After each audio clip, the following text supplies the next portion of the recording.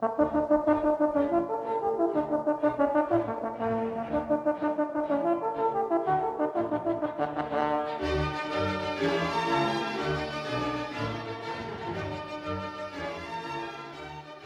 listening to a podcast from the Journal of the American Association of Nurse Practitioners. I'm Kim Curry, Editor-in-Chief of the Journal. Welcome to Here's the Issue, featuring highlights of our January 2023 issue of the Journal. Well, happy birthday to us. In January 2023, our journal enters its 35th year of publication. In celebration of this milestone, I'm going to do something different this month. First, a short history lesson about our journal. Then I'll briefly mention the feature articles in this month's issue. And finally, you'll hear an author interview about one of those features. Now, let's take a walk down memory lane. Our journal was founded in 1989, just 4 years after the then American Academy of Nurse Practitioners was founded. The goal was always to promote both the science of advanced practice nursing as well as encourage legislative advocacy.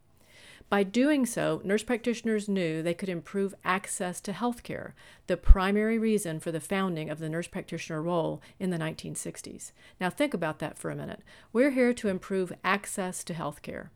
It's in the 1967 article by Loretta Ford, Henry Silver, and Susan Sturley.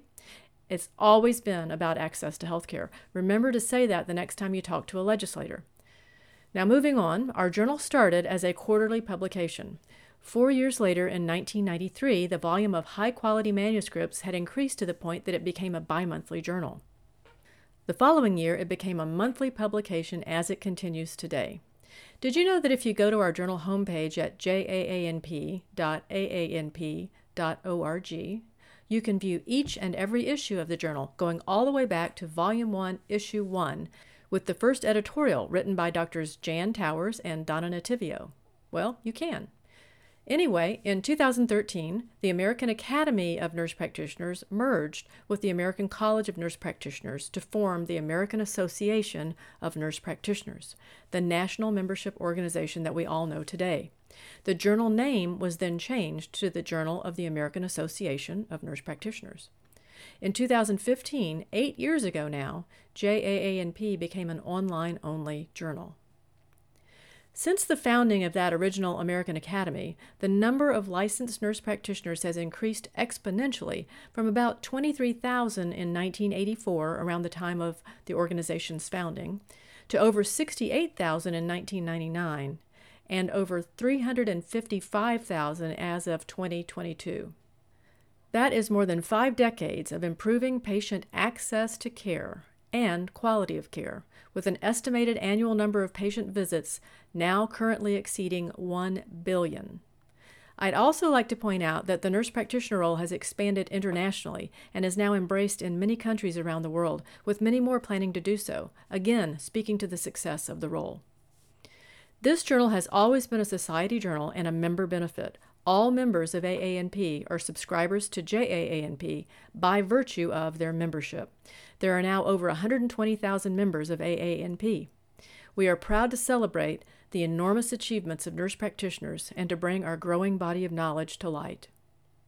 Finally, remember that JAANP supports the AANP mission to empower all nurse practitioners to advance accessible, high-quality health care for all through practice, education, advocacy, research, and leadership. Our role in supporting that mission is to promote the development and dissemination of science related to the nurse practitioner role, thereby adding to the existing body of knowledge. The aim of the journal can be found on our home page. It is to be the leading research-based scientific journal providing new evidence-based information for all nurse practitioners and others with an interest in the nurse practitioner role. As we move ever forward, it will be critical to hold fast to this mission so that we can continue to encourage and promote credible, scientifically sound, evidence-based practice. My sincere thanks to those who have supported and continue to support us in this mission. Now, on to a few notes about this month's features. First, I'd like to mention a systematic review by Hyunsoo Kim and colleagues, Identifying Barriers and Facilitators for Nurse Practitioners' Opioid Management of Chronic Pain. In this review, the authors identified barriers, facilitators, and other factors affecting nurse practitioners' opioid management and concluded that nurse practitioners' management can best be improved by providing them with current guideline-based education, supplying NPs with systematic support, encouraging interprofessional collaboration, and solving prescriptive authority issues. Enhancing nurse practitioners' opioid prescription and chronic pain management knowledge would help to mitigate the opioid epidemic. Next, you'll see a quantitative research article by Susan Quelly and colleagues, Primary Care Nurse Practitioner Practices to Lower Type 2 Diabetes Risks in Women with a History of Gestational Diabetes Mellitus. The researchers surveyed practicing nurse practitioners about gestational diabetes mellitus care and guidelines, as well as recommended practices. Findings indicated inconsistent care practices and suggest that additional education about care of women with a history of gestational diabetes mellitus may reduce type 2 diabetes risks and prevent health problems for women and future offspring. Then we have Janet Gehring and Rebecca Robert. They also contributed a quantitative research study, Predictors of Missed School Days and Military-Connected Families, a feasibility study.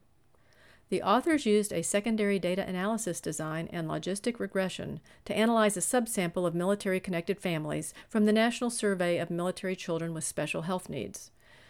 The models identified important predictors of missed school days among military children that may inform assessments, interventions, and referrals by the nurse practitioners caring for them. This issue also includes a qualitative research study by Cindy Broholm and colleagues about preferences of LGBTQ+ patients in their healthcare providers. You'll hear an interview with Dr. Broholm about that study shortly.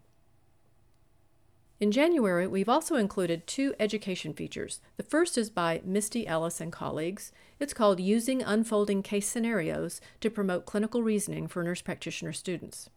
The authors describe an educational innovation in which they design an unfolding or evolving case to provide sequential information about a patient's illness trajectory as the patient experiences the illness and related symptomatology over time.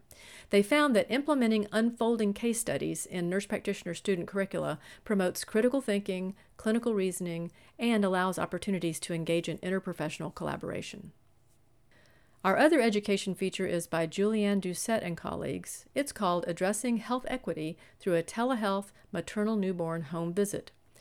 This group of faculty describes the implementation and evaluation of a telehealth maternal newborn home visit clinical experience for pediatric nurse practitioner students at an urban private research university in the Midwest.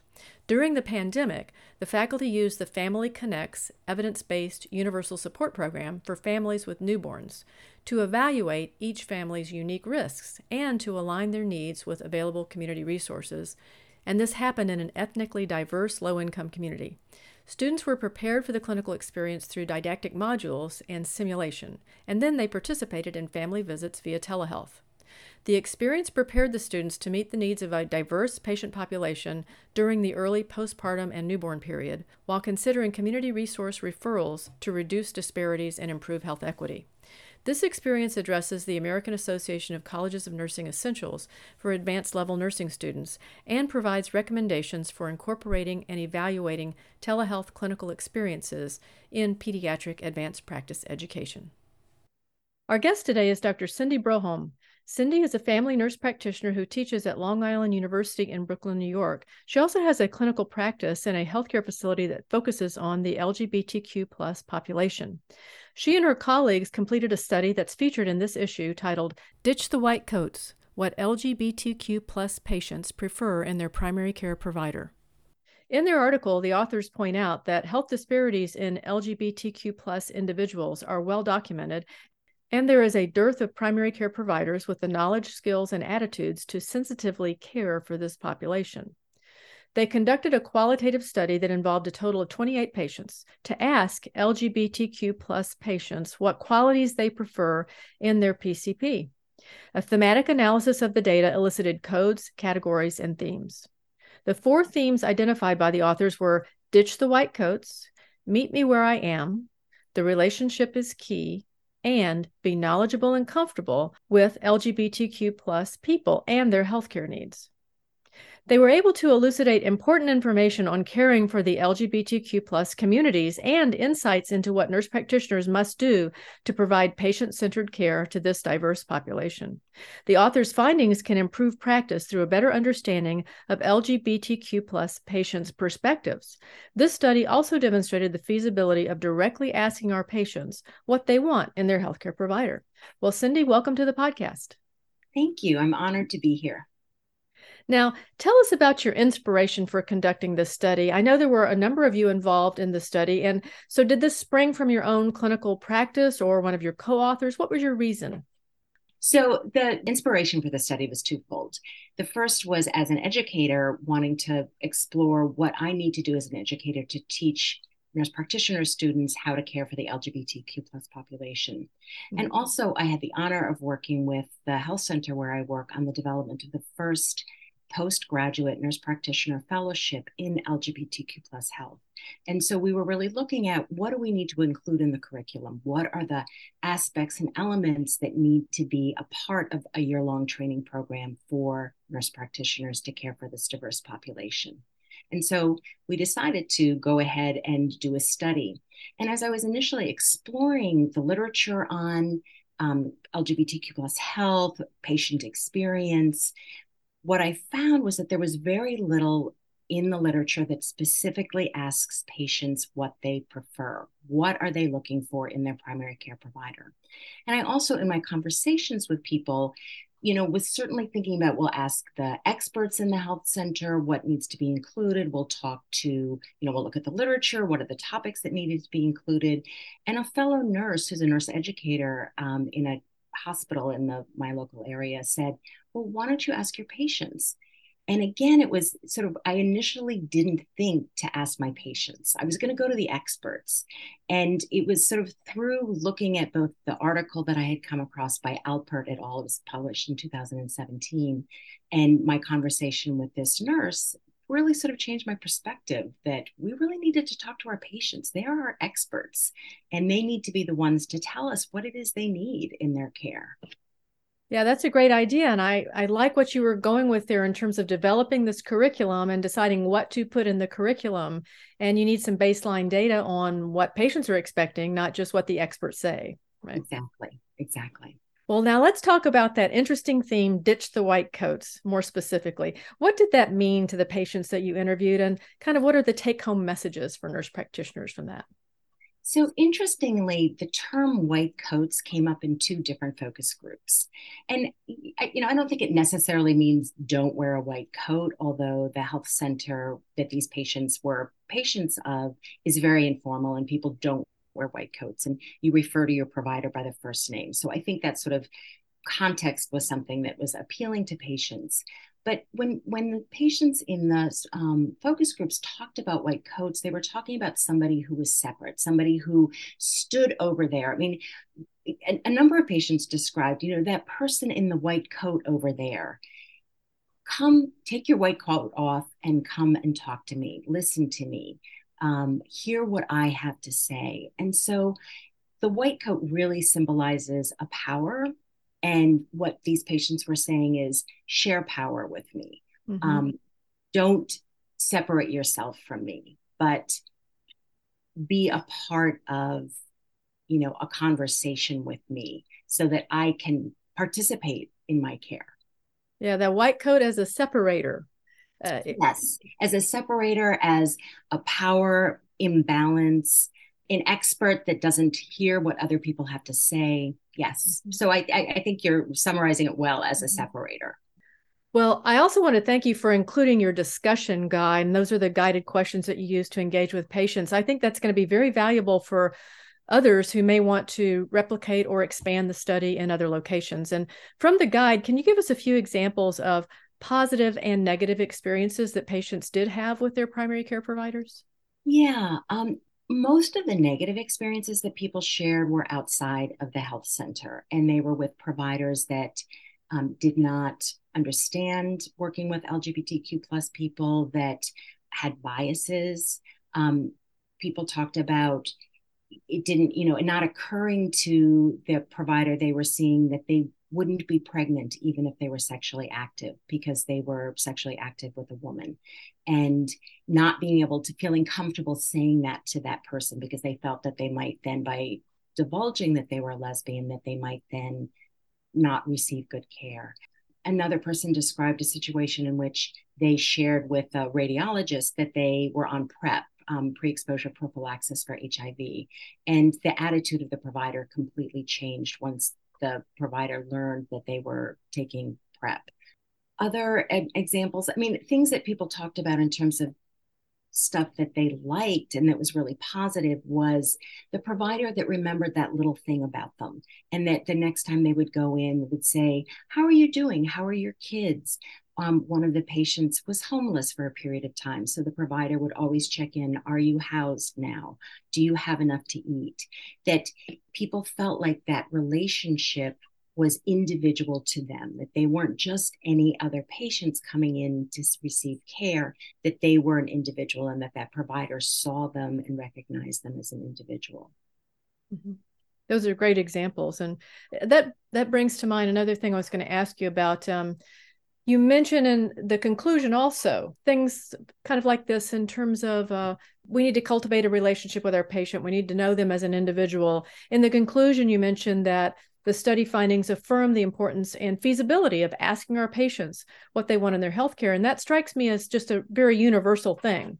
It's important, it's overlooked, but it really is universal. So it's not limited to the LGBTQ plus population. What are your thoughts on that? Well, I actually think that's true, that it is universal, that we need to be asking our patients of whatever background, what it is that they need and they want in their care. I think the things that are particular to LGBTQ plus population is that many come in with having experienced trauma, having experienced bias and discrimination, and that this is the context in which people are seeking care. It may be that they are afraid of divulging who they are, or that they have experienced bias in the past. I mean, it may be that none of that is the case, but I think that we need to sort of appreciate that for LGBTQ plus patients, they may have been rejected by providers in the past, their family.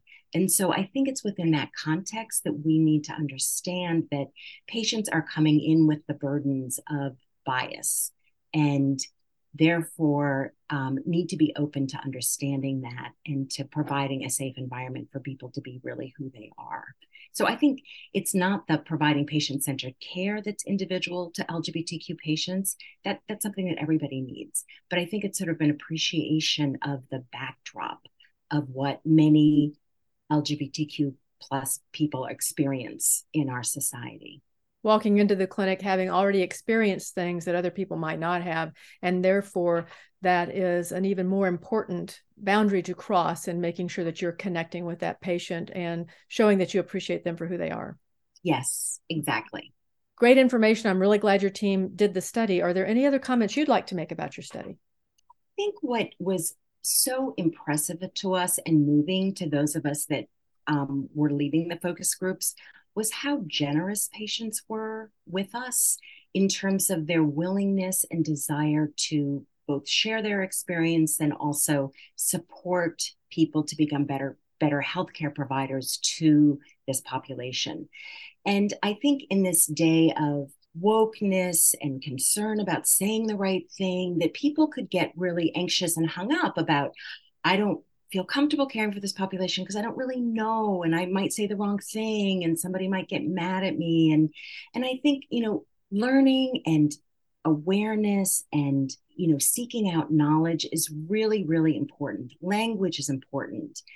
How we use language is important, but I think attitude is more important.